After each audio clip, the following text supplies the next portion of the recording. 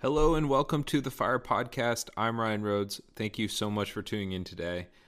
On today's episode, how Holy Spirit methodically created a marriage, Jesus appearing as an answer to a 7-year-old's prayer, but how do we stay hungry while our responsibilities grow?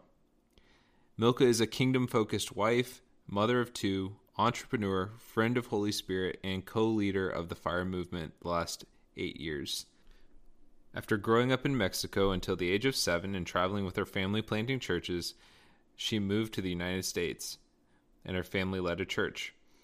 Her story is one of being overwhelmed by the tenderness of Holy Spirit and having that relationship define every other part of her life. I think you're really going to love this episode. I might be a little bit biased because she is my wife, but I was overwhelmed in this one. Vince and I both. I think we both agreed that this episode was the weightiest we felt God be in the room during any interview so far. I think you'll experience that. I hope it comes through the recording, and that you experience it right where you're at. That the weighty piece of heaven comes upon you, and you encounter the person of Holy Spirit just listening to this.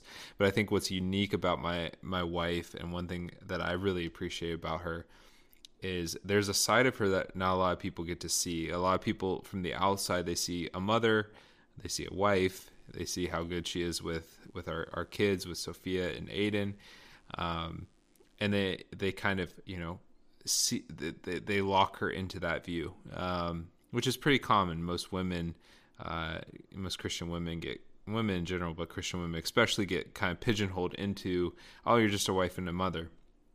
She's so much more than that. I've never met anybody so passionate about Holy Spirit. When she's going through a hard time, she'll lock herself in a room and cry out to God for hours. She'll do that day after day until she gets the breakthrough that she's looking for. And she just has such a love for the person of Holy Spirit and pleasing Him in everything she does. That will come across in the podcast. I'm sure that will stir up more hunger in you. Also, please share this with your friends, share this podcast, tell people about it, send them the links, post it on social media. This is growing. We had, even in this time of having a slight sabbatical off, we had a new nation added. I forget the total number now, but I think we are in the 20s, I believe, of nations listening, which is pretty incredible. I might be wrong about that number. It's at least in the teens, but I think it's in the 20s. That's incredible. You guys are doing such a great job about sharing. So please continue to do that. And also thank you everyone who is supporting us. If this ministry or this podcast has impacted you in any way, please consider sowing either one time or monthly. You can go to firemovement.com/support. There you can choose to monthly or one time. And last thing, please rate us on any podcast app you're using, whether that's Apple Podcasts or Google Podcasts or whatever you might be using. That helps us come up higher. If you follow, subscribe, and you actually leave a review about the podcast, it'll raise us up in the search results so people will find us easier. So most people don't know that. It does not go by the actual name of the podcast. You can type in the accurate name and still not find it at the top of the results, because it is looking for the most listened to, the most reviewed, and the most subscribed podcasts. So please help us accomplish that. And now for a quick sponsor segment, and then we'll jump into our interview with my wife, Milca Rhodes.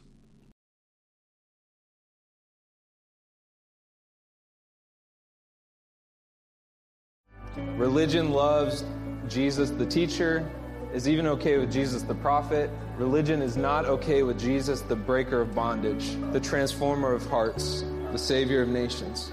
Because the real Jesus is the anointed one. He doesn't just have good teachings. He is the breaker of bondage. He will transform you. You got to go after knowing Him more. He's worth it. He's worth your time. He's worth your life. And there's nothing, this city, this nation, the nations of the world are not going to be transformed by a satisfied people. They're going to be transformed by lovesick warriors. Because if He's for us, who can be against us? If the King of the universe and all of his goodness, all of his backing, if all of heaven is for you, is standing behind you, supporting you, how could anything succeed against you? How could you fail? We could change the world. That's not just a fun phrase. If you'll give your life to this thing, to the real thing, if you'll find the real Jesus, the one who burns with eyes of fire, if you'll get a real hunger in your belly and you don't let anything else stop you, and if you'll align yourself with who you are as a son or daughter of God, there is nothing that can stop you. This is the Fire Podcast. Well, I'm here today with my co-host, Vince Cannagarage. I'm Vince. What a great way I'm actually really excited about this one. It's going to be good. And my beautiful and lovely wife, Milca Rhodes. Hola. The whole interview. Can you do the in Spanish. peace sign too? That's wrong culture. That's True. Starting this one off great. Hope you guys are laughing in your cars. Hopefully.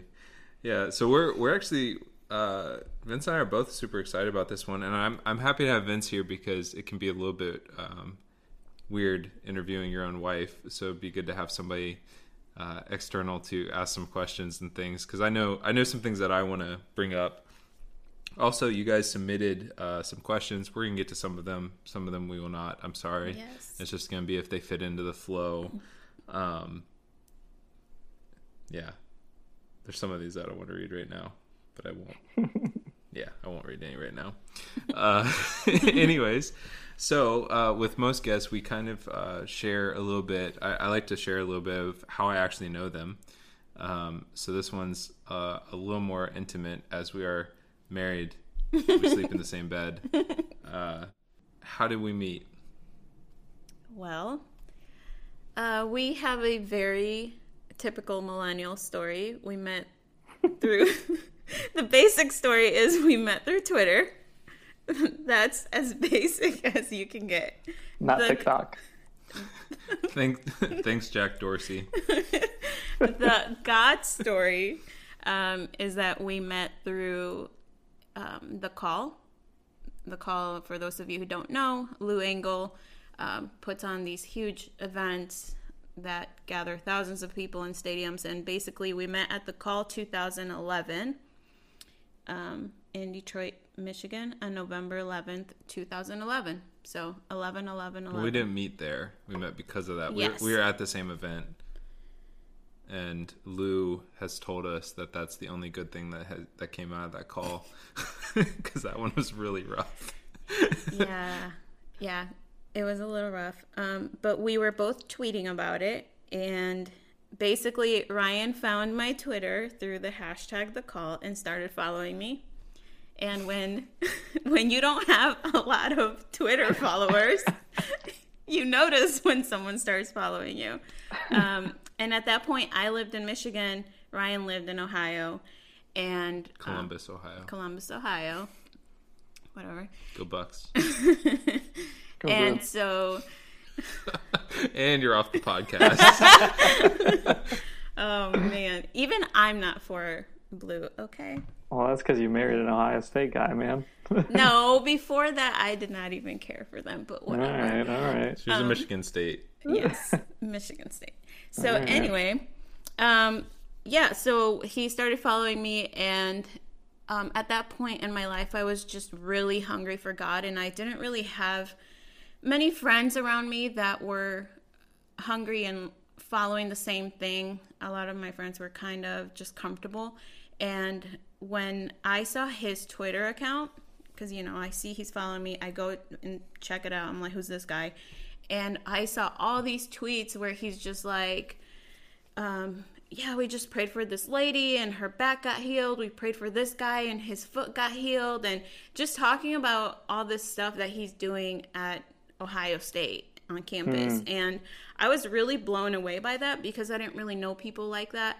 And I was looking for friends that did that kind of stuff. Like, that's the kind of stuff my heart was burning for. and then I saw that he tweeted that he had just turned 21. And I was like, oh, he's a kid. Because at that point, I was 23, and I was going to turn 24. So I was like, Cougar. Oh, that's a cougar sound for those who that don't wasn't me. So whatever. But I wasn't even interested in him anyway, because he was a white boy, and I wanted to marry a Mexican. So for me, there was just no interest there. Coincidentally, I wanted to marry a Mexican too, so. Wow. Okay. So I just kind of, I read his tweets and I felt just very inspired and just, kind of like motivated. And then I moved on. And a few days later, I was praying and God asked me, he's like, do you remember the guy from Twitter? And I was like, yeah. And he gave me a word for Ryan, and he said, send this to him because he really needs it right now. And I didn't really know much about the prophetic or anything. I just knew that God would tell me stuff sometimes about people, and I would just share with them. So I tweeted him, and he replied back, and he was like, thank you so much. I really needed that. And he's like, do you have Facebook? And I was like, no, but I did have Facebook. I said no because he was a stranger who I didn't know in person. wait, Ryan, were you trying to get her digits and stuff here at that point? No, I don't even remember following her. Okay. And then we ended up talking and stuff. And I did, well, it wasn't that I was trying to get her digits. I did feel like I was supposed to talk to her. Okay. And I thought she was pretty, but yeah. It wasn't that. Yeah. Yet. Okay. Yet. So, he asks me if I have Facebook. I say no. And I tweet him back no. And then he tweets me back and he's like, oh, I think I found you. And I was like, wait, what? And sure enough, I went to my Facebook and there was his friend request pending. I did not accept it. I immediately thought he was a creep because I'm like, I just told this guy I don't have Facebook. And he went and looked for me anyway, finds me, and friend requests me. So I left his request pending, and he messaged me a few days later on Facebook. And he was like, hey, I know you get this a lot. He said, I know you probably get this a lot because you're beautiful, but I really think that there's a kingdom connection here, and I would like to talk to you about fashion because I see that you have YouTube videos on fashion. So, he had done his research, obviously. And so now he's like trying to connect to me through that. You had posted your stuff on Twitter. So it wasn't like I tracked down everything you were doing anywhere. Anyway, and so he was like, I think this is a kingdom connection. And Wait, he's like, wait, can I pause here? Yeah. So that kingdom connection piece, was this now where you were trying to get like, hey, let's get connected here? No, I legitimately wanted to talk to her. Okay, I just wanted to make sure. Okay, go on, Milca. Anyway, so so he says that, and then he's like, would you be interested in Skyping? And I was like, whoa. And then he put his phone number at the end of the message, and I'm like, man, he is brave, And so I didn't reply back. I just kind of left it there. And I remember it was around Thanksgiving because I was in Bible school and we went to go feed the homeless, and I was there, and I kept thinking about the message, and I kept thinking about the kingdom part because of the fact that at that time in my life I was very much into fashion, and I was trying to figure out life and what I was going to do once I was done with college. And so he had mentioned a couple of things in the message that I was like, oh, this could be an answer to my prayer.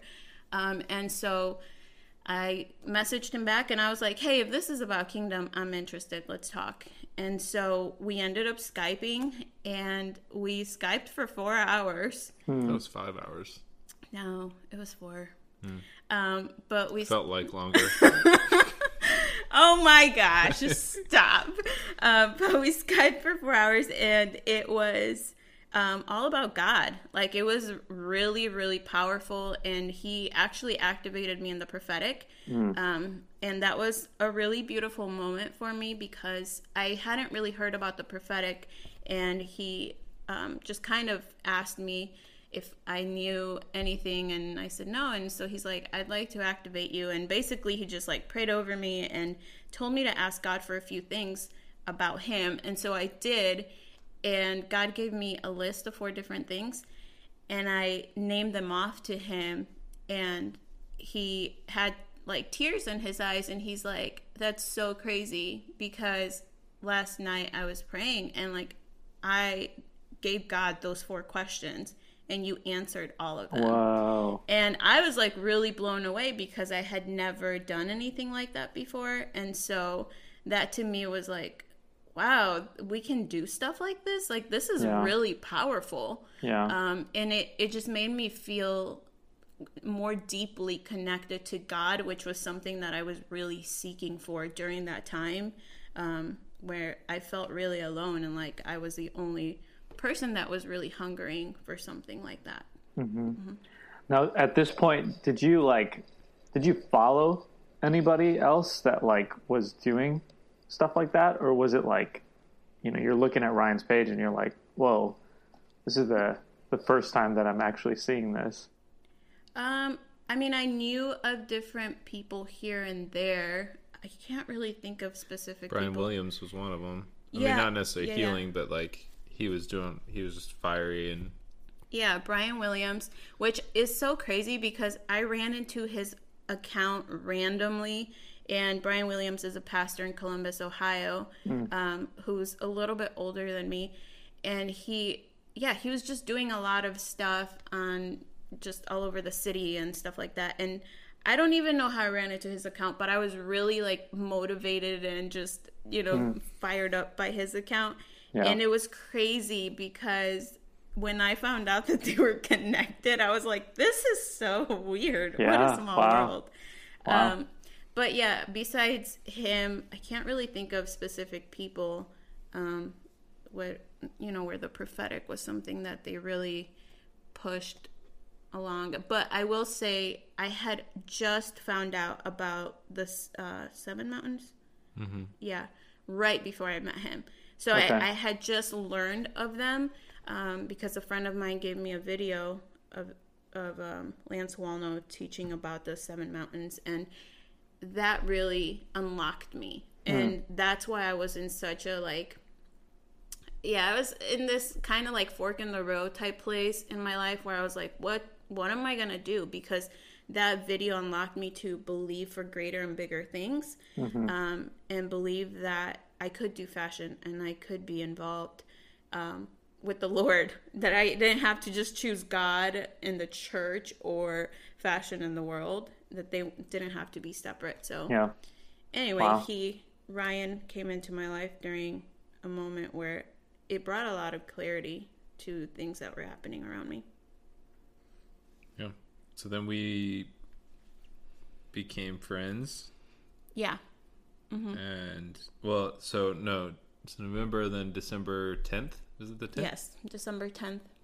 December 10th, we both heard God separately say that we're going to marry each other. Mm-hmm. On December 10th. Were you guys intentionally praying or anything like that? Or was it just... No. Mm-mm. I think at this point we were starting to like each other. Okay. I remember I was at my parents' house. I was carrying my bags in. I was going to go stay there for a couple days.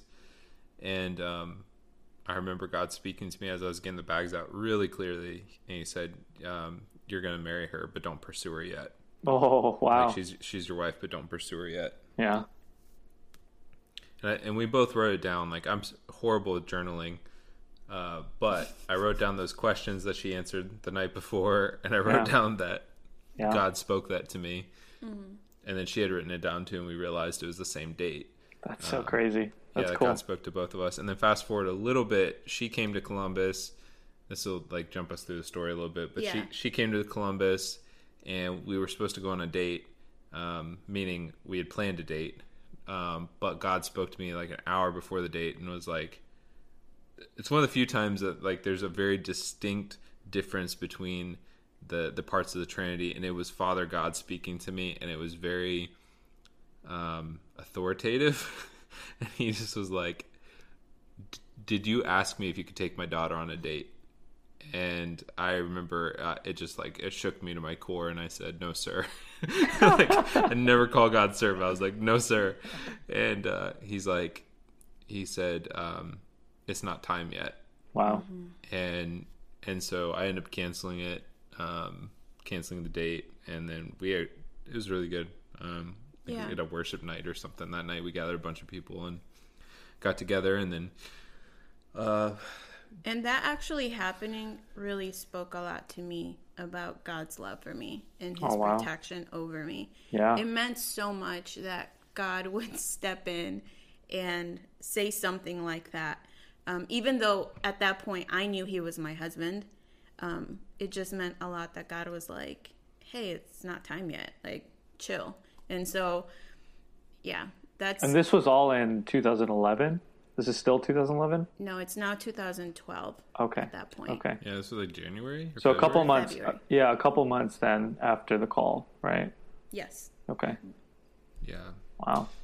And meanwhile, like, at least on my end, I was having so much prophetic stuff, because one of the things that I think is really important to point out is, like, we were both, there's a lot of young Christians that are like desperate to be married, and they feel like that's like the next step in their destiny.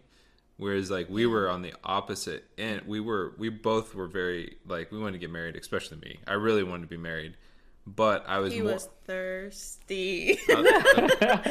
Thirsty. Those around me at that time might be able to speak to that. But I also had such a high value for who I was called to be that I wouldn't let anything get too far. Yeah. And I always knew, even before I knew God would speak to me, I always knew that the one area he would speak to me in is I would ask, I just had this innately in my heart as soon as I got saved, was I would ask God if somebody's my spouse, and he would say yes or no. Wow. And so every time I would ask yes or no, but I would do it after I got my heart in it, and they would say no, and then I would, then hurt somebody and hurt myself because I didn't want. And so like there was a lot that I just didn't want to ask. And so anyways, in this one he had said yes, but we were also like, I was like, okay, is this just me wanting to hear yes?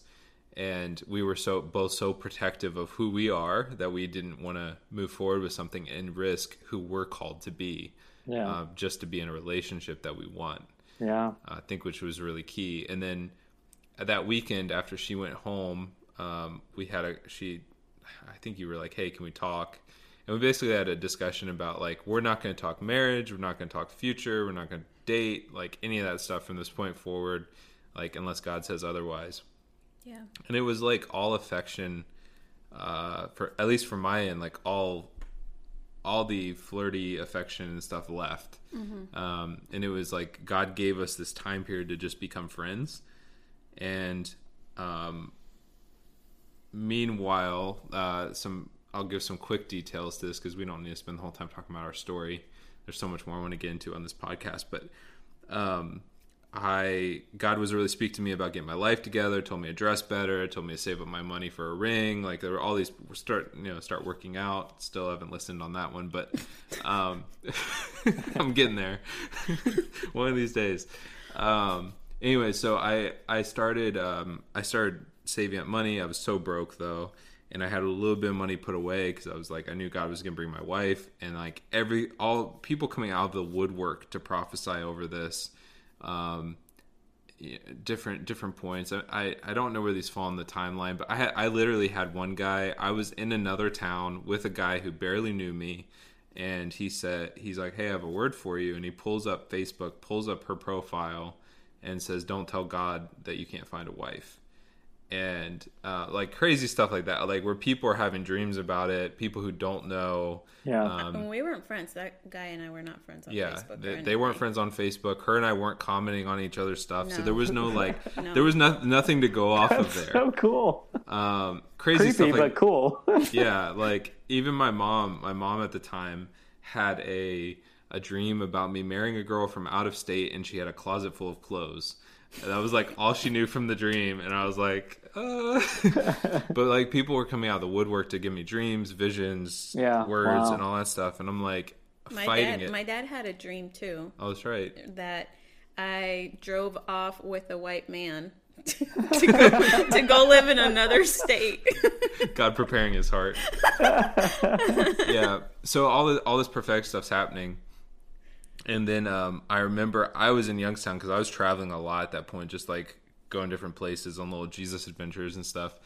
And I remember something hit and my main account was like in the negative. I didn't have any gas in my car and I had to get from Youngstown to Lansing because it was your Bible college graduation.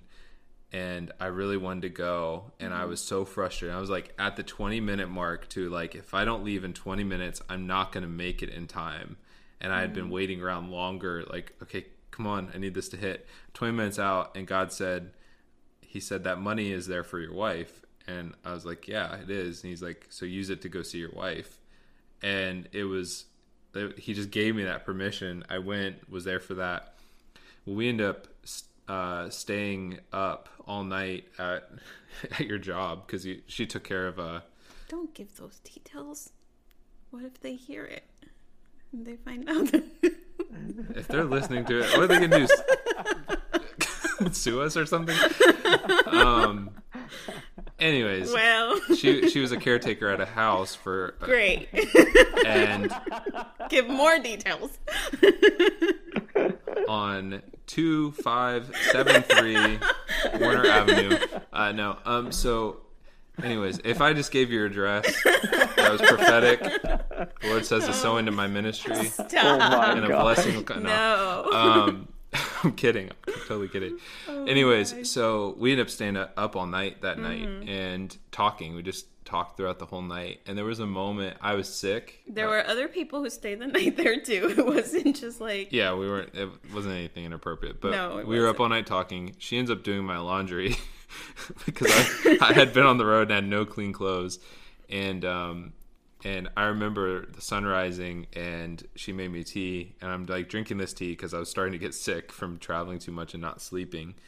And I remember looking over at her and she was like folding my laundry and I'm drinking tea and the sun's rising. And I just remember like being flooded with love for her for the first time.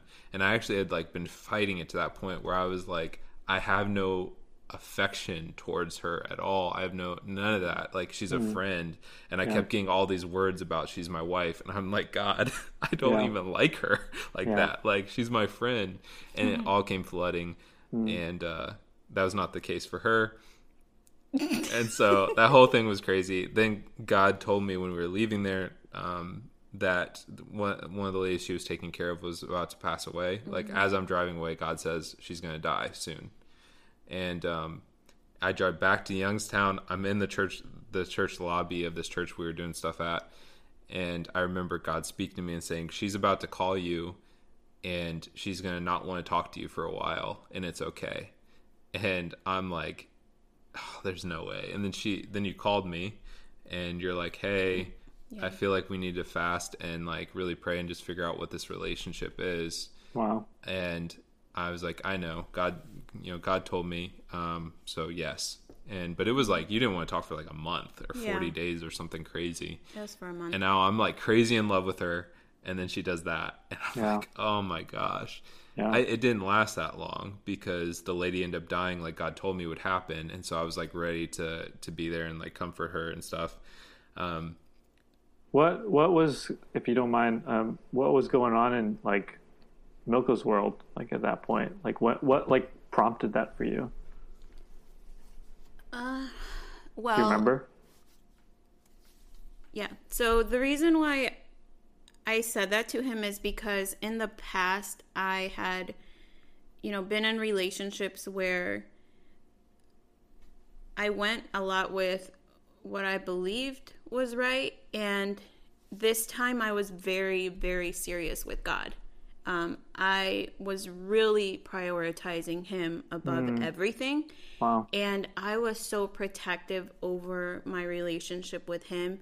And like Ryan said, we both were very protective over our destinies and our calls. But like for me, I was willing to fight and do whatever I had to do. And if God, was to tell me like, cut Ryan off, yes, it would have been hard, but I wanted to do it out of obedience to God and out of, just honoring my relationship with God above everything. But the main reason at that time I decided to fast just during those 30 days. Like I said to him, I was like, hey, I don't want to talk for the next 30 days. I really need to clear my mind and just hear God. Like for me, it was like, I just want his heart. Like, I just want to know what he is speaking. And I didn't go into all these details with him. I just kind of told him I don't really want to talk anymore for a bit. And it was a lot because when I did see him, we were talking a lot and we were seeing each other in groups. It was never one-on-one. It was always in groups. Yeah. And I really started to like him, but I also started to like the group that he was with. And you know how sometimes you start to like someone because of what comes with them. Sure. And all my money. Right.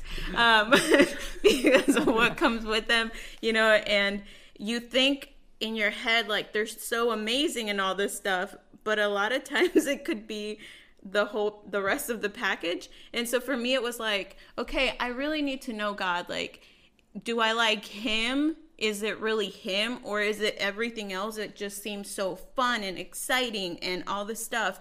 And so I wanted to be in it for the right intentions because I knew that he was my husband. Like, God had told me that.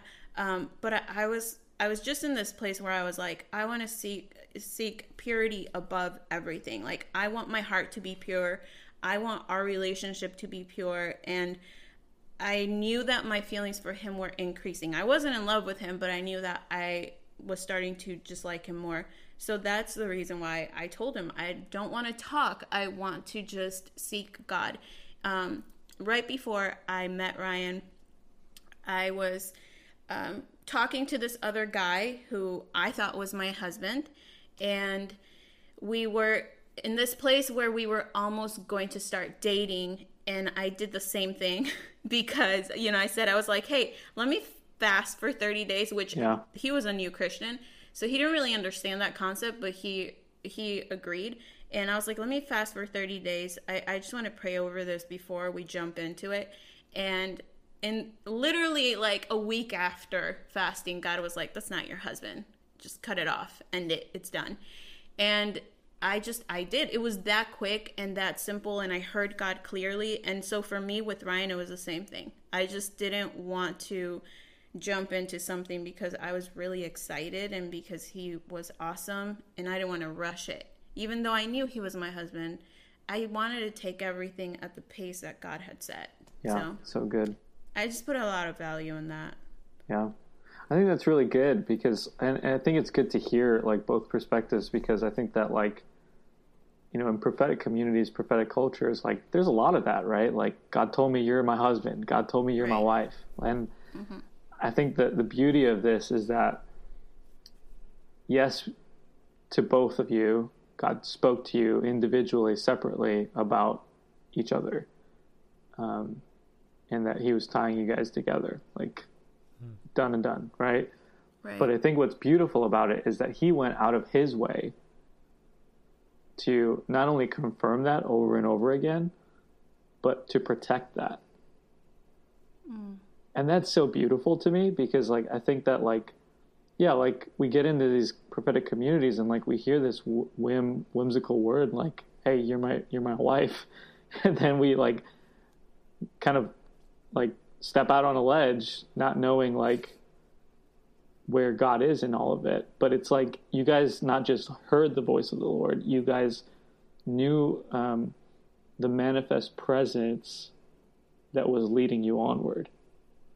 And you were willing to let go of the last word for the sake of his presence in front of you.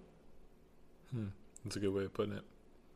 Well, and I want to emphasize too, like there was just so much fear of the Lord on the fact that we recognize, not in an arrogant way, but like we have a kingdom destiny, and we will not sacrifice that to be in a relationship with somebody.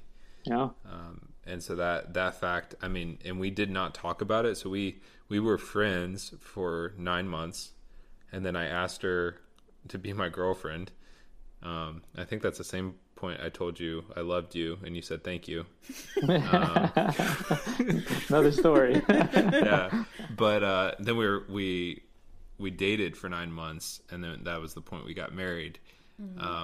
But we didn't tell each other everything until I think it was later into us dating. And I remember you were like still questioning everything and like not sure if we should continue dating and all this stuff. And I think I just got kind of frustrated. It was like, listen, I'm just gonna share everything with you. And I just like spilled every prophetic word, everything God had spoken to me, everything that had happened, that we just hadn't talked about any of it because we were so protective. And I also didn't want the whole like, hey, I've told this girl that I'm, she's my wife, and then I realized later on that wasn't really God, and then she's in this weird spot. So I didn't want that either. Yeah. I also think that I think for me, a big thing with protecting my relationship with God and protecting the call in my life has had a lot to do with the fact that I saw a lot of my friends, a good number of them, get married, and they were very unhappy in their marriages. And they changed. They became people that they were not. Their relationships with God did not grow. And so for me, that was scary. It was a very scary thing to see that, and to see my friends miserable in their marriages or just kind of comfortable, doing everyday routine life. And for me, I thought to myself, I don't want that. Especially in Latin culture, in Mexican culture, you see that a lot with the woman just kind of like becomes the homemaker, and that's all they do with the rest of their lives. And, they have children and that's it. And that's really talked bad about too in our culture. Women are looked down upon a lot. When that happens, it's like, oh, they had kids, their life is over. And so for me, like, that was also something I had to face later on in my marriage, being afraid to have kids because of that. But at this point, the whole thing about marrying someone who in the beginning could be on fire for God, and then later on we get married and that fire disappears and they're no longer on fire for God, and I'm over here struggling and unhappy because my husband's not on fire for God. Like, that was a big fear that I had, that I was like, I am not willing to lose my relationship with God because I married this man who, showed me like the perfect representative of what a husband is supposed to be, but in reality, that's not who he is, And so I wanted to take my time with it too. Like, I wanted to slow it down because I wanted to be 120% sure. Yeah. And I feel like, God just really loved me through that process. And what's interesting is that after I told him I didn't want to talk anymore, a week later, I had a dream that we were married and we had kids, and I saw the kids, and it was just really cool because, I knew it was a God dream. I woke up really excited, and I felt like God was just affirming our relationship. And so it was a couple days later that the lady passed away that I was caring for, and it was very, very heartbreaking for me. And talking to him and having him there, because of that dream, I felt like it was okay for me to just like end the fast. Like you got the answer to your fast in time. Yeah. And so then, he was there for me during all of that. Yeah. Yeah. So later on, God gave you love for me. We were planning our wedding before we had a ring or anything. Yeah. Got married. Things exploded after that in a good way, like really good. Like, ministry stuff took off in a way it hadn't before. Mm-hmm. Yeah. Yeah. I don't know if there's much more. I mean, we could get into all the details, but I don't think we necessarily need to. Mm-hmm. Yeah, I think, just to kind of peel it back a little bit, like, I appreciate you sharing, Milca, from your side. And for context, for anybody listening, like, I talk to Ryan a lot about spiritual things. Like, but Milca and I, we, like, have chit-chat here and there, but, like, we don't ever get this deep, so this is kind of fun. But as I'm hearing you talk, Milca, like, gosh, how much God loves you. You know what I mean? Like, I'm like listening to your story, and I'm like, God like went out of his way to speak to you specific things long before Ryan, and like just give you that sense of assurance. And like I keep thinking about this, is that even before you knew Ryan, or you knew anything about the prophetic, or you knew anything about the more, so to speak, he saw the hunger in your heart. Yeah. And he responded. He moved mountains to make this all happen. Like, wow. You didn't do anything. You just were hungry. Like, if you think about it, right? Like, everything that you shared up until this point is like him literally moving mountains as you're posturing yourself in a place of hunger. Yeah. For just the purity of his presence and who he is. And I just think that's so special. That's beautiful. That's like, I think that's something that it speaks to. You know, this is kind of a cliche, but like I'm obsessed with Mary, right? Like at his feet. Like that's like what I'm obsessed with. Like I want to be Mary at his feet. So I don't take that as just like a woman thing, right?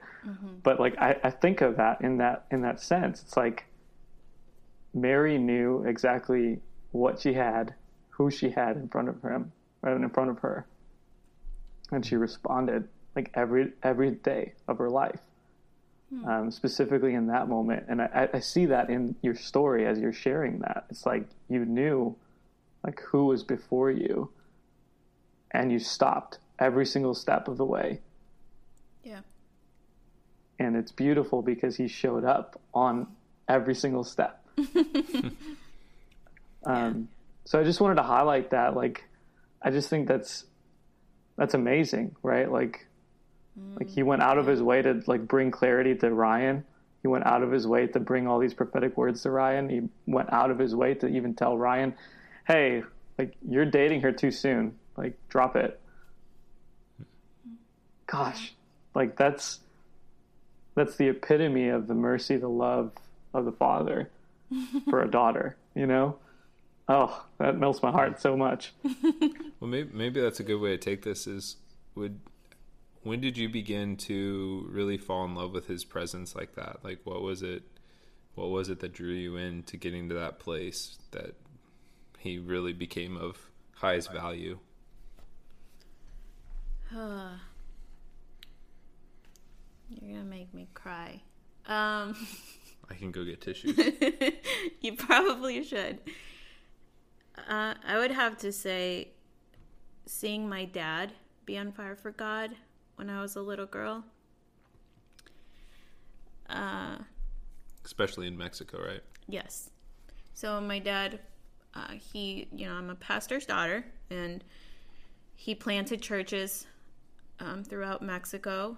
And so we would go to a small town and be there for a little bit and then move on. And just after he would plant a church. And so we planted various churches, and my dad was a very fiery man. Very fiery, very much on fire for the Lord, hungry for the Lord.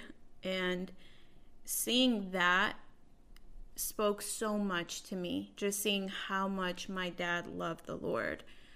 I remember moving to the U.S. when I was 7 years old, and I remember hearing him at night praying and just being so moved by that. But like I remember him laying hands on people and people falling out and crying and weeping and, getting healed and things like that happening when I was a little girl, and me looking at that and being like, I want that. Like, I want to be like that. I remember him laying hands on me and I would fall out, and because I would experience the power of God. And so as a kid. Yeah, as a kid. Wow. So those are like my first memories. Even when I was a teenager, though, when we first moved to Lansing, I remember Lansing, Michigan, him laying hands on me and stuff. Because, you know, when you're a teenager, you do stupid stuff. And so I would always run to the altar to repent. And so he would lay hands on people, and I would fall out under the power of God. It was pretty incredible. But yeah, that's when I first remember seeing before me an example of someone who loved the Lord. My mom was the same way. My mom was different, though. My dad was like really fiery, and my mom was like really like sweet and just like not tamed, but she was very gentle, like in her relationship with the Lord. But in moments where it was needed, the fire would come out of her. That Latina fire, you know, like it was in her. It is in her. So it would just come out of her. But it was mostly my dad that was like the fiery one. But yeah, and so that is where it all began. I remember being in college and being around people that weren't very hungry, and I would go home. I would go to my room, and I was so hungry for God. And I just remember I would stay up watching YouTube videos on my laptop of Benny Hinn praying for people. I loved watching him pray for people falling out. And I would always end up on the floor just weeping and begging God to touch me. Begging him, like, electrify me. I want to get electrified. Yeah. You know, I was like, change me. And that was what kept my hunger going. It's funny because, like, his videos literally kept me going during those times where I felt like I was in a desert. But yeah, my dad was, and my mom, they were the ones where it all began. Wow. Mm-hmm. Wow. There's two stories that I don't know if you're comfortable sharing them or not. I mentioned them to Vince, and this is probably the place to have them. Yeah. To have them shared is, I think it's really significant that your kids got to see you, because there's going to be people listening that have kids or are going to have kids. That you getting to see your parents be like that is what gave you a hunger. And I remember you telling the story of your dad being really sick. So this would have been when you were 7, right? Because you guys were coming to the U.S. Can you share that? Yes. Yeah. So we were coming to the U.S. and we were staying at someone's house in Texas. They were hosting us on our way to Michigan. And so when we got there, my dad was really sick. He had like something in his stomach. He was just constantly complaining about it. And so one night he was telling us, I remember him saying the day after that he really believed that night he was gonna die, because it was so bad. But basically he was laying in bed and he was shaking and he was shivering, and I could hear him moaning in like agonizing pain. And we were all like, it was my mom, dad, my sister, and I. We were all sleeping in the same room, and I heard him, and I just remember getting up in the middle of the night when he finally passed out, and I walked over to him and I put my hand on his stomach, and I started praying and asking Jesus to heal him. And as I was doing this, I turned around and I saw, I saw Jesus walk in the room, and he was dressed in white and he was glowing, and he walked over and he put his hand on my dad's stomach, and I knew my dad is healed. I knew that. And so I just laid back down and went to sleep. This would have been when, Milca? I was 7 years old. 7 years old? Yes, wow. When we were coming to the U.S. And I laid back down and I went to sleep. And the next day when I woke up, my dad was perfectly fine. And he said, he was like, God healed me last night. But he had no idea that I had prayed that I had prayed for him. I didn't say anything. And you still haven't, right? You No, I still haven't You've told got to him. tell him that story. So, Dad, here it is. Jesus walked in the room, but I'm not going to tell you about it. I wanted And to. you're what, 45? So it's like, Hey, that was I'm not 45. that was a long time ago. Rude. Anyway, yeah, I just didn't. It was, to me, it was something that I just kind of like, I just expected it. I don't even know how to put words to it except that I just expected it. I knew that God was going to heal my dad. And when Jesus walked in the room, I was like, oh, of course he did. You know, it was kind of like that attitude, not prideful, but more like, of course. Confidence, childlike, yeah. And the next day when he woke up perfectly fine, I was like, of course you're fine. Of course you're healed. You know, it wasn't anything that shocking to me. And so that's why I never said anything, because it was like, Jesus just shows up and heals. Like, that's normal. Yeah. Wow. When did the other one, would you want to share the garden? Would you be open to that? Sure. When did that happen? That happened in 2011, before I met you.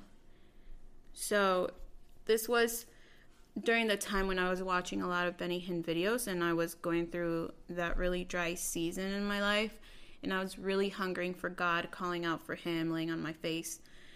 One night, I basically went to heaven, and I was sitting under a tree talking to Holy Spirit.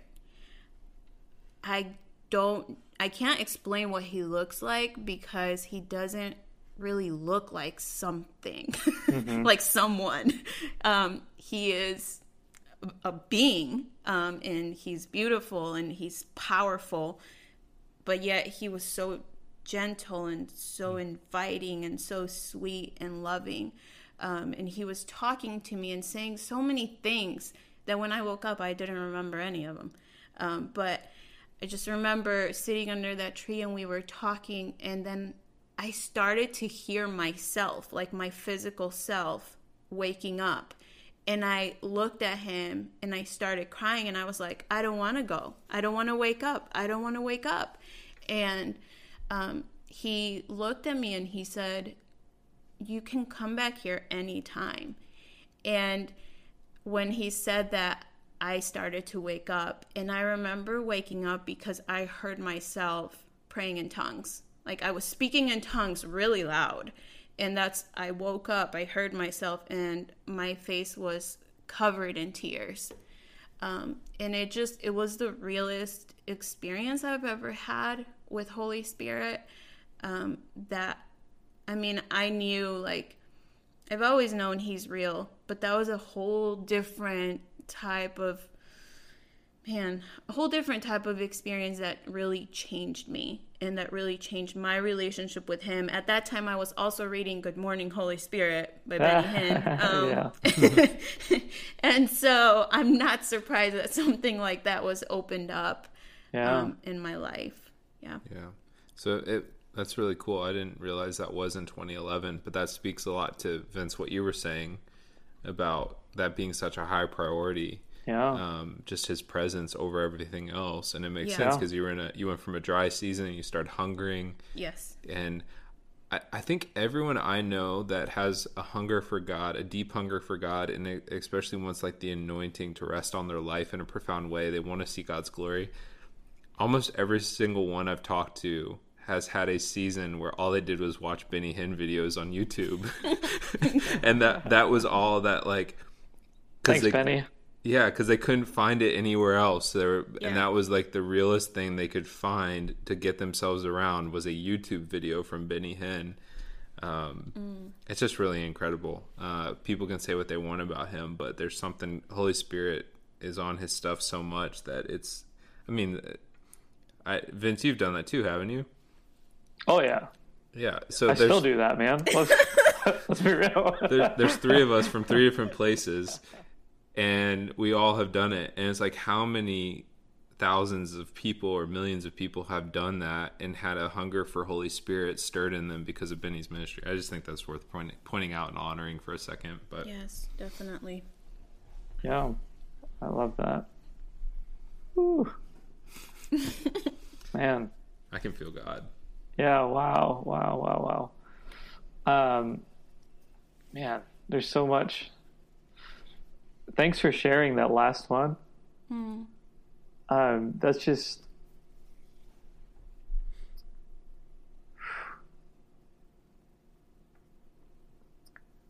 that is one of the most beautiful encounters I've ever heard. Wow. Yeah. I mean, like, I've heard a lot of encounters, right? And this is my first time hearing that one. But I'm kind of in awe right now at how beautiful that moment was and is. Yeah. It's because I think that like speaks to,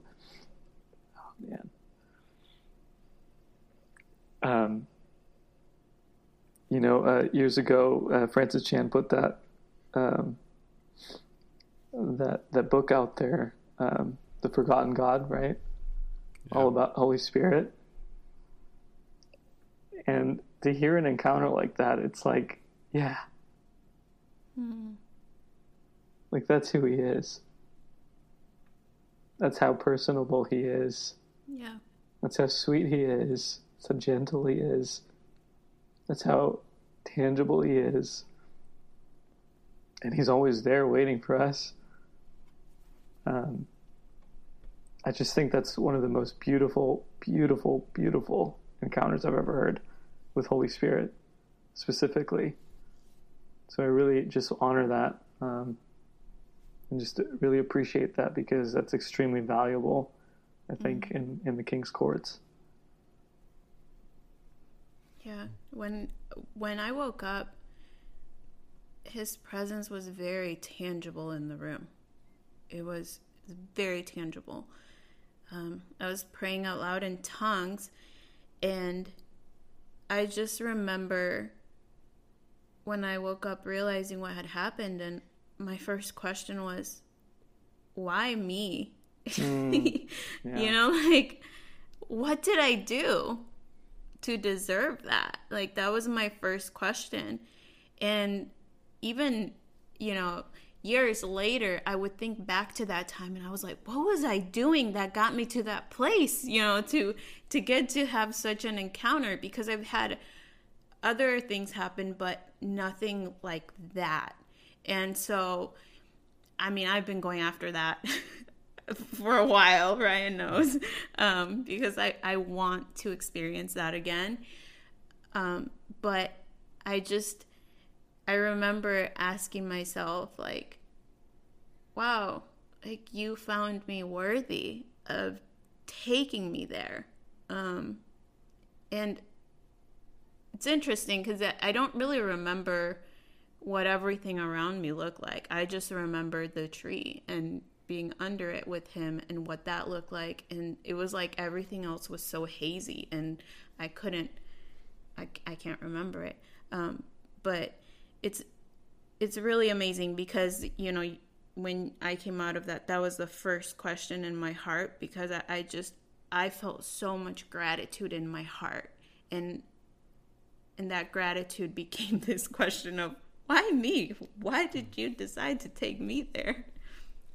But yeah, I just want to say this, like, no one deserves an encounter with God, but Jesus paid for access to Holy Spirit like that, and hunger positions us to receive the access that Jesus paid for to Holy Spirit. So it's just like in those seasons when we just, as simple as putting on a Benny Hinn video or just saying, God, I just want more of you, it positions us in a way that Holy Spirit can come and visit us the way that Jesus intended and paid for.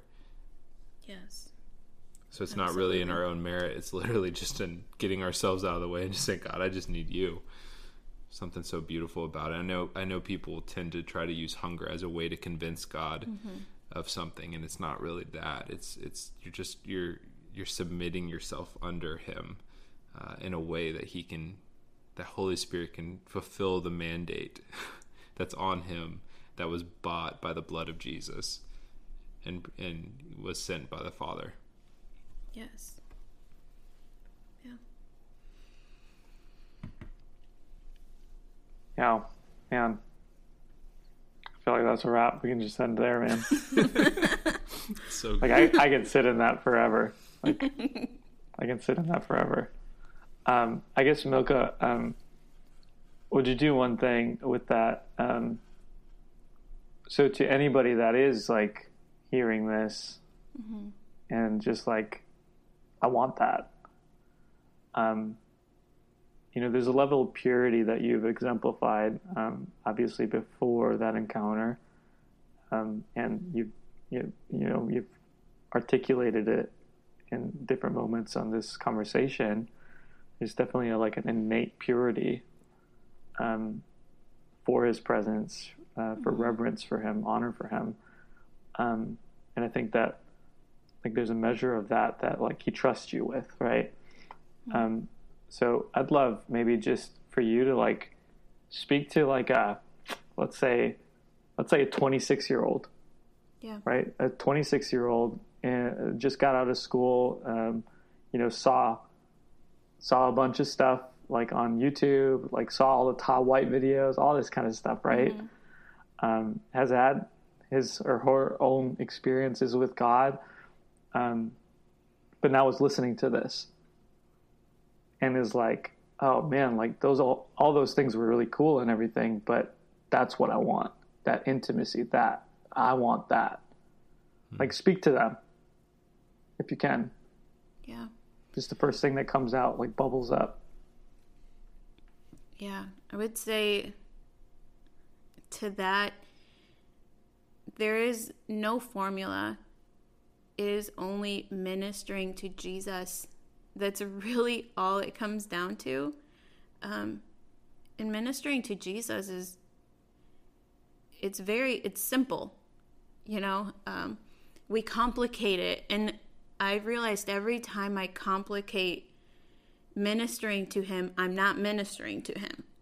But when I just get before him and I just worship him, I worship who he is, and I worship him for what he's done and just for who I am, but more for who he is to me, that changes everything. And he is drawn to that.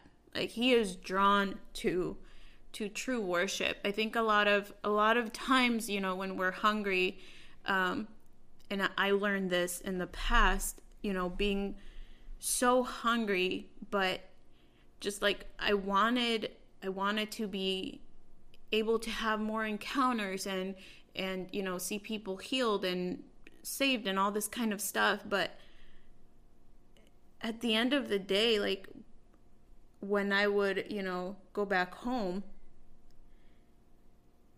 I would always desire like just more deeper intimacy with him. And I think that in the last few seasons of my life, the biggest thing I've learned is, listen, just get before him. Like, go get alone in a room, sit at his feet and worship. Just worship him. Worship until he walks into the room. And, there's this book called Glory by Ruth Ward Heflin, and I love that book. She talks about praising him until he comes. And when he comes, you just sit there. You just sit there and you just take it in. And you just let him speak and you just let him love on you. And that book changed my life.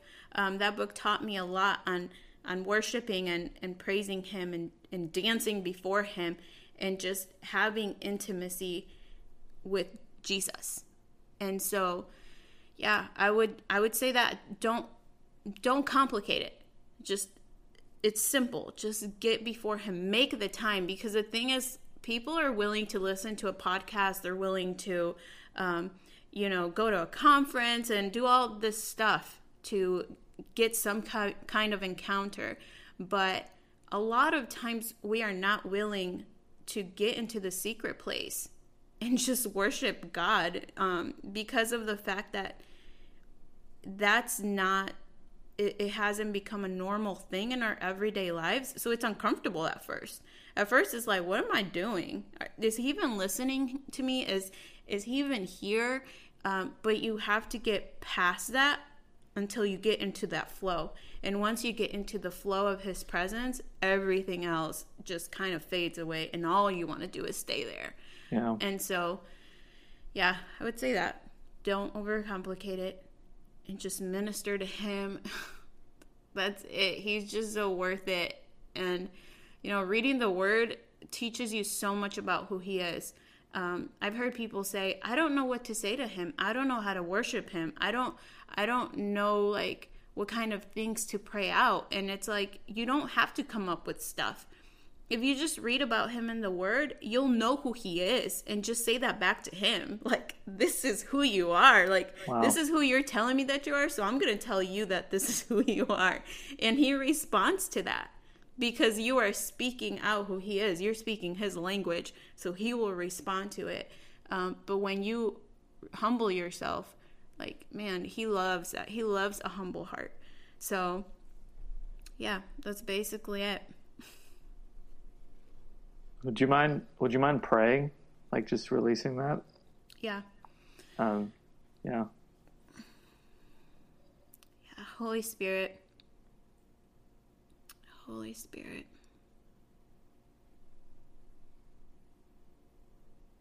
Hey, Jesus. Jesus, our beautiful friend. Our beautiful friend. Just ask you for the people that are listening to this podcast right now.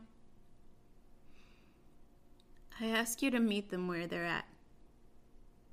I ask you for encounters that change their lives forever, that mark them.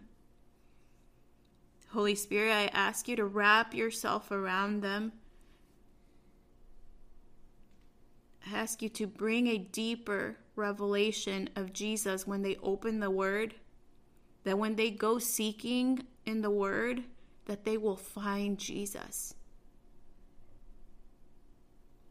Yeah. Fill the hungry. Fill the hungry. Fill the hungry. Give them more, Lord. Make this so real to them and show them how simple it is to just get themselves on the ground before you. Like Mary, pour themselves out to you. Teach them how to do that. Just like you've taught me, teach them. Teach them how to do that. Teach them how they can stop in the middle of the day and for 5 minutes just worship you and love you, and that will usher you in the room.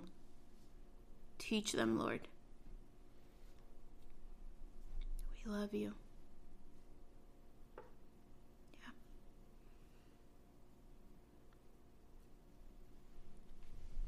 Love to hear stories too. Like if anyone, would love to hear what comes out of this for anyone listening. So we have a lot of questions, I know. Yeah, we can do that. We can do it as like a rapid fire even, and just see where that takes us. Yeah, I wanted to just kind of touch on this thing. It's a question that I brought up earlier, but because we had a lot of questions around like ministry and marriage and motherhood come in. Mm-hmm. Right, Ryan? Yeah. Yeah, so I think that like just based on like where we've come in this conversation, I would love to hear what does hunger look like to you today? Like how does it manifest? How do you operate within that same hunger? Because I believe it's there, right? But it might look a little bit differently than it did, 10 years ago. You have 2 kids. Yes. You have a husband now. Now. The husband came first, then the kids. Just for anybody. Just for clarity. And you guys are living the life, and a good life, a rich life. But would you just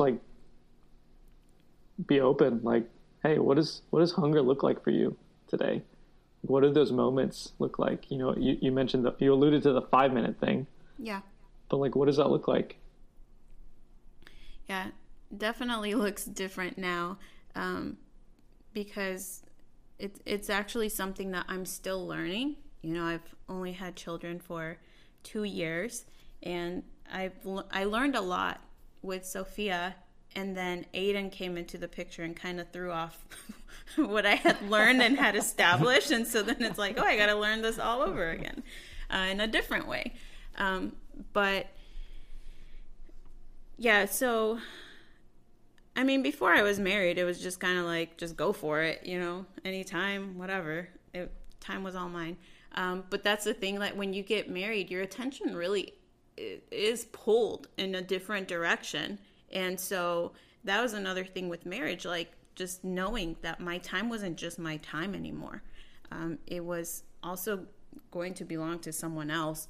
But it was great having someone who was also on fire for God, because we both understood each other in that sense of, hey, I need to go spend time with God. All right, cool, go for it. So that was really easy and really great, and has been.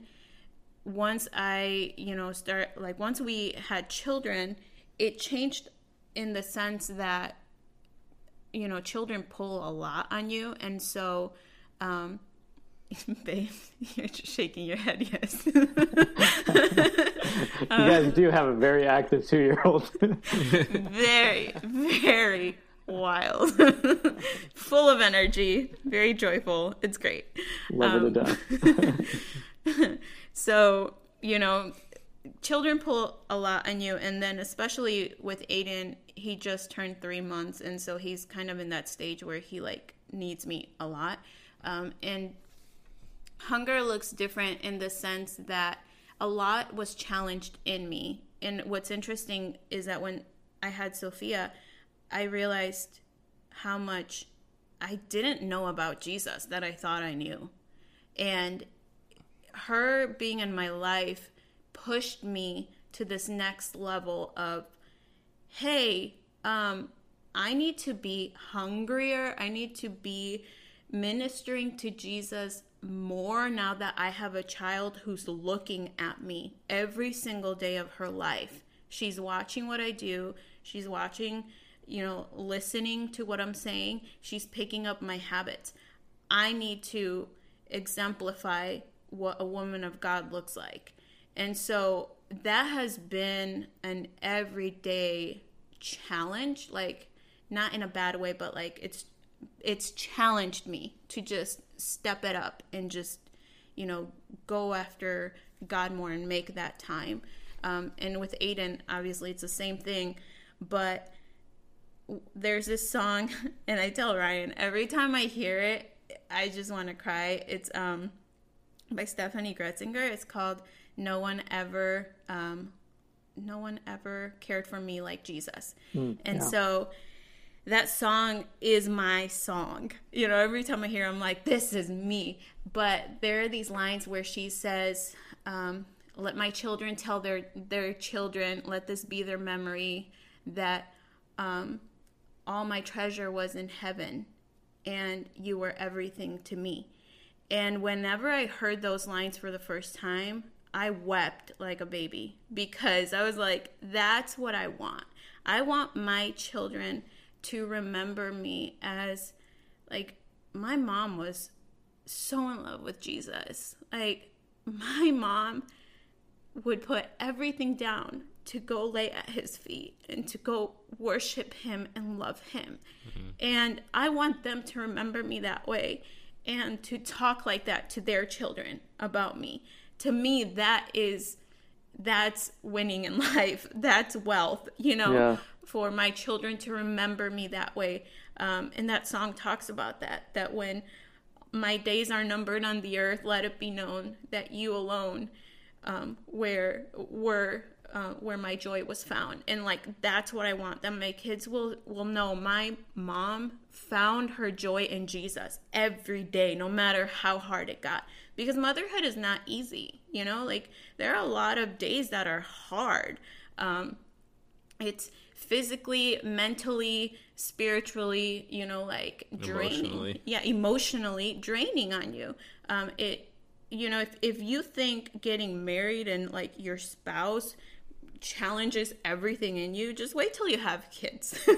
It's wonderful, but everything gets challenged in you in good ways, but also like the tough things come out that you have to work through. And so it's been, you know, like quite a season with that, just learning all of that, but also hanging on to Jesus and being like, listen, like I can't do this without you, and I don't want to do it without you. But I also just like, I want to continue to keep that special thing that you and I have always had. And so one of the things that I've always done is, we both have, is just had Sophia join us in worship. Like whenever we're worshiping, you know, we bring her in. And I realized with Aiden, when he was born, I was so much in this place of, I want to spend time alone, that I want to worship by myself. And it's funny because I was talking to Alyssa, your wife, and she was like, well, why don't you just bring the kids into worship with you? Like when you spend time alone and you're worshiping, you know, let that just be a part of life. And I was like, oh my gosh, like I used to do that. What happened? And it's because I got into this place of like, I just need time by myself. I have people on me all the time. Which is the demands of like a mom, right? Yes. Yeah, absolutely. But I share that because today, it just happened, like today was one of those examples where, you know, I was trying to start dinner or whatever, and we had worship music playing. And Sophia came up to me and said, Mama, come worship. And so I heard the song that was playing, and I don't know what it's called. It's like, your name is like honey on my lips. Yeah, I don't know the name of the song. Okay. And it's like, Jesus, I love you. So anyway, that song was playing. So I walked over and we sat down on the floor and just worshiped together. And I felt the presence of God just rock me. And I was like, man, I am so thankful my daughter feels the freedom to just like invite us into worship like that. And that to her is something normal. That to her is like, oh yeah, come and worship together. Come and join me over here. And at one point I was crying and she came back with tissue and was like trying to wipe my nose. Did you tell her to get it? Yeah, I did. Oh. I just told her to bring it to me and put it in my hand, and she was like trying to wipe my nose. I was like, She's such a helper. Yeah. Because she came and got me and was like, Mama has mocos. She needs a tissue. And I'm like, okay, I'll get her one. Oh my gosh, she's funny. But anyway, that moment really touched my heart today. And I mean, we've had many moments like that with her where she just like invites us into worship. And that to me has been, you know, like the fruit of us inviting her into our everyday worship. Yeah, I think a good way to say this too is, like, if you're in any kind of church leadership, we actually learned this from David Hogan. He said this to us in Mexico. He said, it's kind of the opposite of what I'd always been told, which was like, you're always told like, oh, you only worship for Jesus. Like, you don't worship to be seen. And he actually told us the opposite. He's like, you have to worship so that they can see you and they learn how to pull on heaven. Mm-hmm. And so he's always like, if you ever watched David Hogan, he's always down in front, no matter where he's at, no matter what people group it is. Yeah, hooting and hollering, going after God. And he's like, you know, if no one else worships, I'm going to worship. And I remember watching, like, there were like 200, 300, you know, Mexicans there in the mountains. And you would just, I mean, they literally had a whole worship team do a whole set for almost an hour, and then I thought it was over, and then another worship team came up, and they just kept going. But I got to watch as people started to catch it, and like you could see it throughout the crowd where people would start to catch it and get touched by God. And so I just, like, that's part of leadership, is like your secret place is no longer your own. Right. It's like God actually, heaven says, okay, your secret place with me is so special, I'm going to allow it to be seen publicly. And I think that's where a lot of leaders get in a dangerous place, is they don't actually have a secret place. So they have to either make it look like they have one, or that gets exposed as they don't have one. Well, it's the same way, I think, with being a parent, is kind of what you're saying. Your secret place is no longer your own. It's like you actually have to open the door of your secret place, allow your kids to see it, because it's going to shape them for the rest of their life on how they pursue God. And I've definitely seen that, because like how specifically you've done a really good job worshiping and allowing her to be a part of it. And I'll watch how she worships, and she'll do the same things that she knows that we do. And she'll worship in similar ways. And you still, like, even down to, like, there's been those times, like, I'll never forget the one time, I can't remember how old she was, but we were driving to the airport, I think. You were dropping me off for a trip. And I looked back, and she was almost in tears. Like, she couldn't even talk at that point, I don't think. And she was almost in tears to this Stephanie song. Yeah. I don't remember what song it might have been, that song. But she was almost in tears with her eyes closed, worshiping God in the back. And it's like, it was like I was looking at her mama, you know, and it was like that being there. One thing I'll say, though, is that I feel like you've done a really good job. And I think if I can highlight something to what hunger looks like, I think you've done a good job hungering for God's voice in every moment with them, because you've always navigated parenting even with Holy Spirit, even to the point that if you do something that Holy Spirit's like, hey, that was wrong, you go and repent to them and fix it, both of them, even though they may not even understand it. And I think that is an element of, like, part of being hungry is you're even open to the correction of the Lord, or God speaking in those little ways. It's like, I just want to hear your voice in everything, even if I'm wrong. Like, I just want to hear your voice. Wow. Yeah. Yeah. I mean, that's so real. And I think that, like, yeah, just like with parenthood in general, I think that we don't, I think we default to, like, oh, they're just being a kid, or, you know what I mean? Like, or they're just mimicking. But, like, I think to that effect, it's like, the more they mimic, eventually it's going to be real. Yeah. You know, if they like see you going after God in this way, like, I can't think of a God that is not faithful and just and true to not show up in their life. Yeah. Right? That's not the Father. Right. I mean, that literally is the rabbinical way of raising up a child. Yes. Or raising up a disciple is if anybody listening, like, look into this. This is actually pretty fascinating, but they would mimic their rabbi to the T. Like, to the point that they would even go urinate together and mimic the way that their rabbi would urinate, or, you know, whatever, like everything. Wow. And so it was, I'm going to mirror my life after yours as your disciple. And, like, that's what we're called to with Jesus, obviously, is to walk as he walked and do what he did. But it's the same way with our kids. Like, if they're doing those things, if they are worshiping and they're watching us engage our hearts and they're mimicking that, there's going to be times that they're kids and they're laughing and they're not really getting it. But there's going to be those other times when they actually engage and their heart starts to align with what's happening in the room, and they're going to be in it. And we've seen that. We've seen her. Yes. I mean, she's 2 years old, and Vince, your daughter too. Like, Gloria's the same way. Like, there's moments they're in it, and there's moments they're not, and they're just being kids, and that's fine. But, like, those moments they're in it are so amazing, and you see, you're like, wow, this wouldn't have happened. Actually, even speaking to this, like, Sophia recently she woke up and was telling us about an encounter she had where Jesus came in her room and prayed for her when she was sick. Oh, that's right.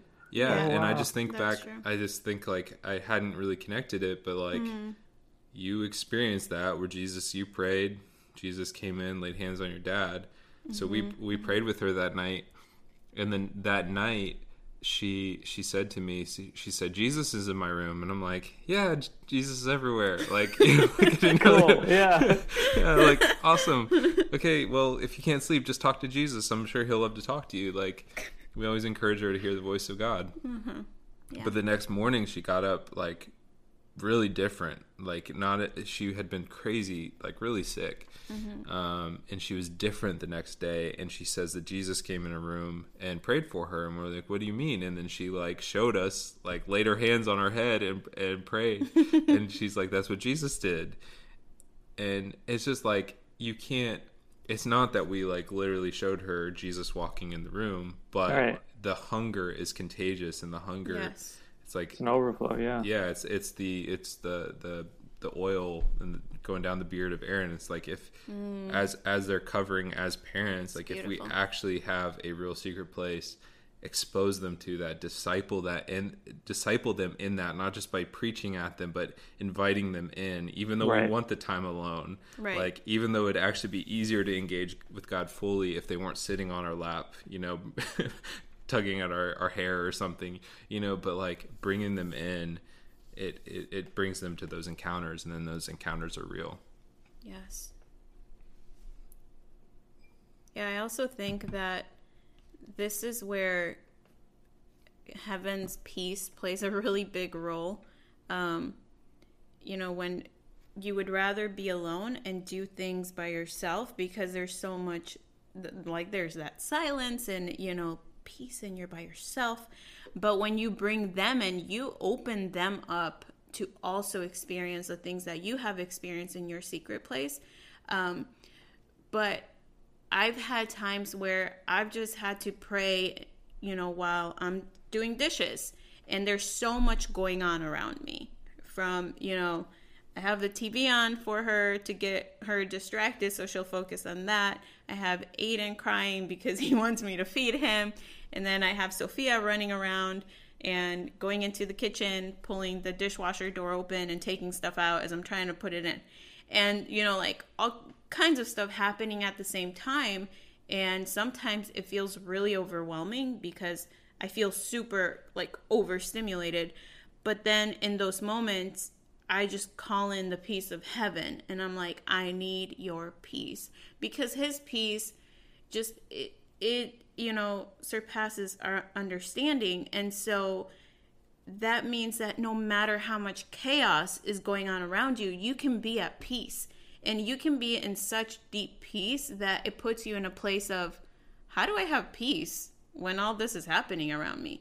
And that's happened multiple times where I've literally been walking around with Aiden screaming in my ear and Sophia, mama, mama, mama, mama. And I'm at peace. And I'm just like, hey, baby, 1 second, please. And then, okay, Aiden, let's calm you down. You know, and it's all of that comes from me learning that before we had kids. Do you remember me going after peace for a while? And it was because I realized that God's tangible peace is so real. Like, that is actually available to us. You can feel his tangible peace rest on your body, and you can be in a place of complete peace when things are going crazy all around you.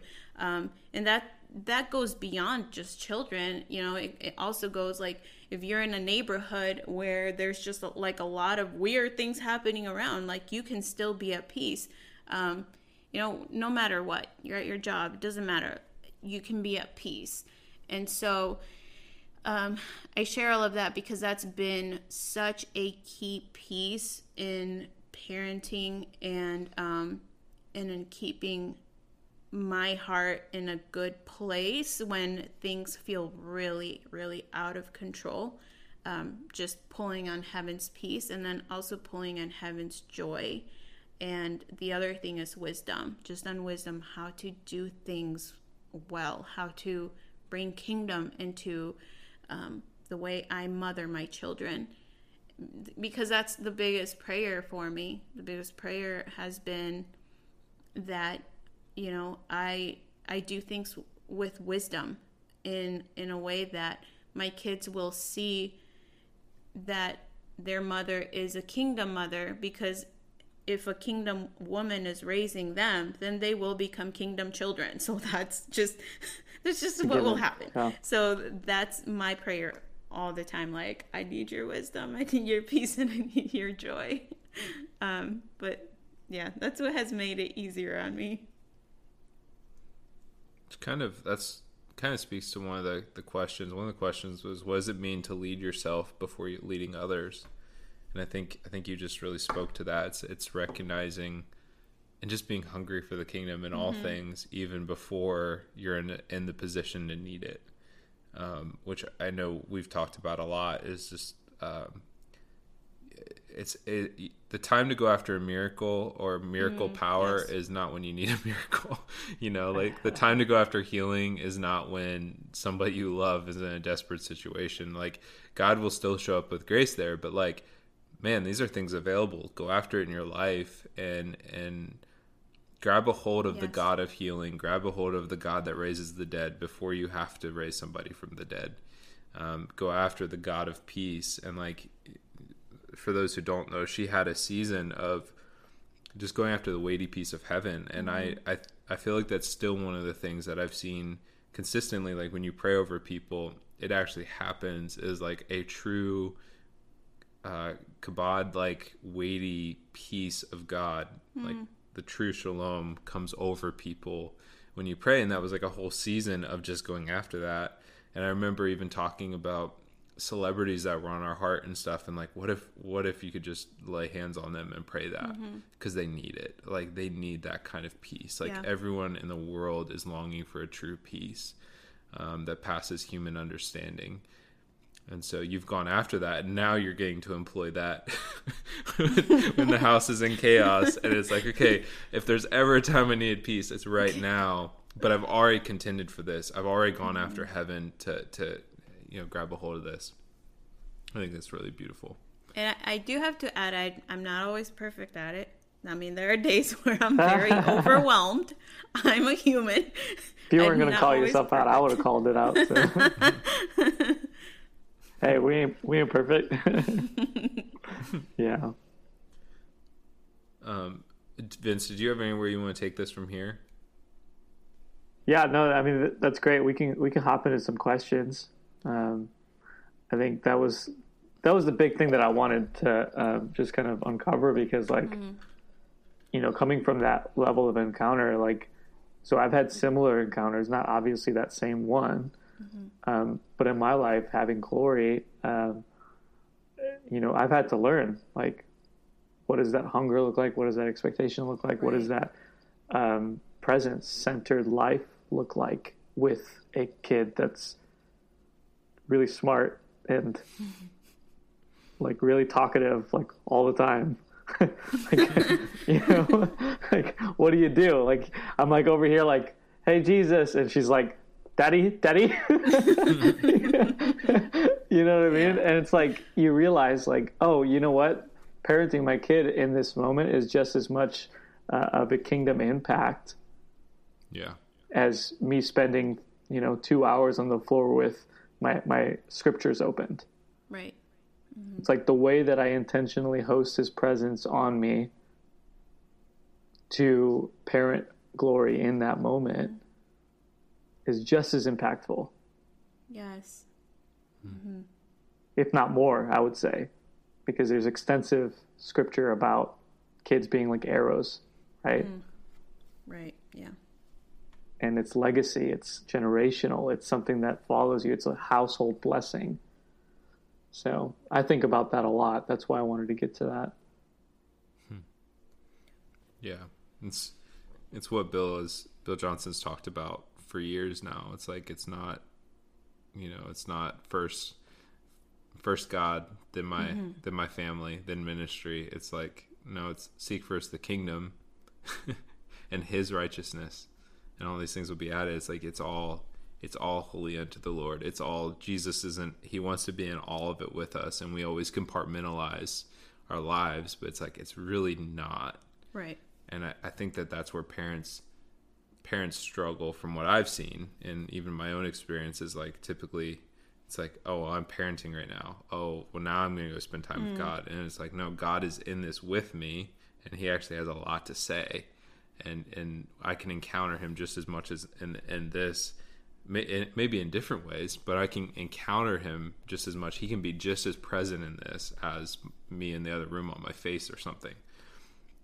Yeah, and one thing I've really learned is that now that, I have kids, it's, well, not just now that I have kids, but because I have kids, it's more crucial that I spend time in the secret place, because the greatest gift I can give my children is a godly mother, a woman, like I said, who loves Jesus, who's on fire for God.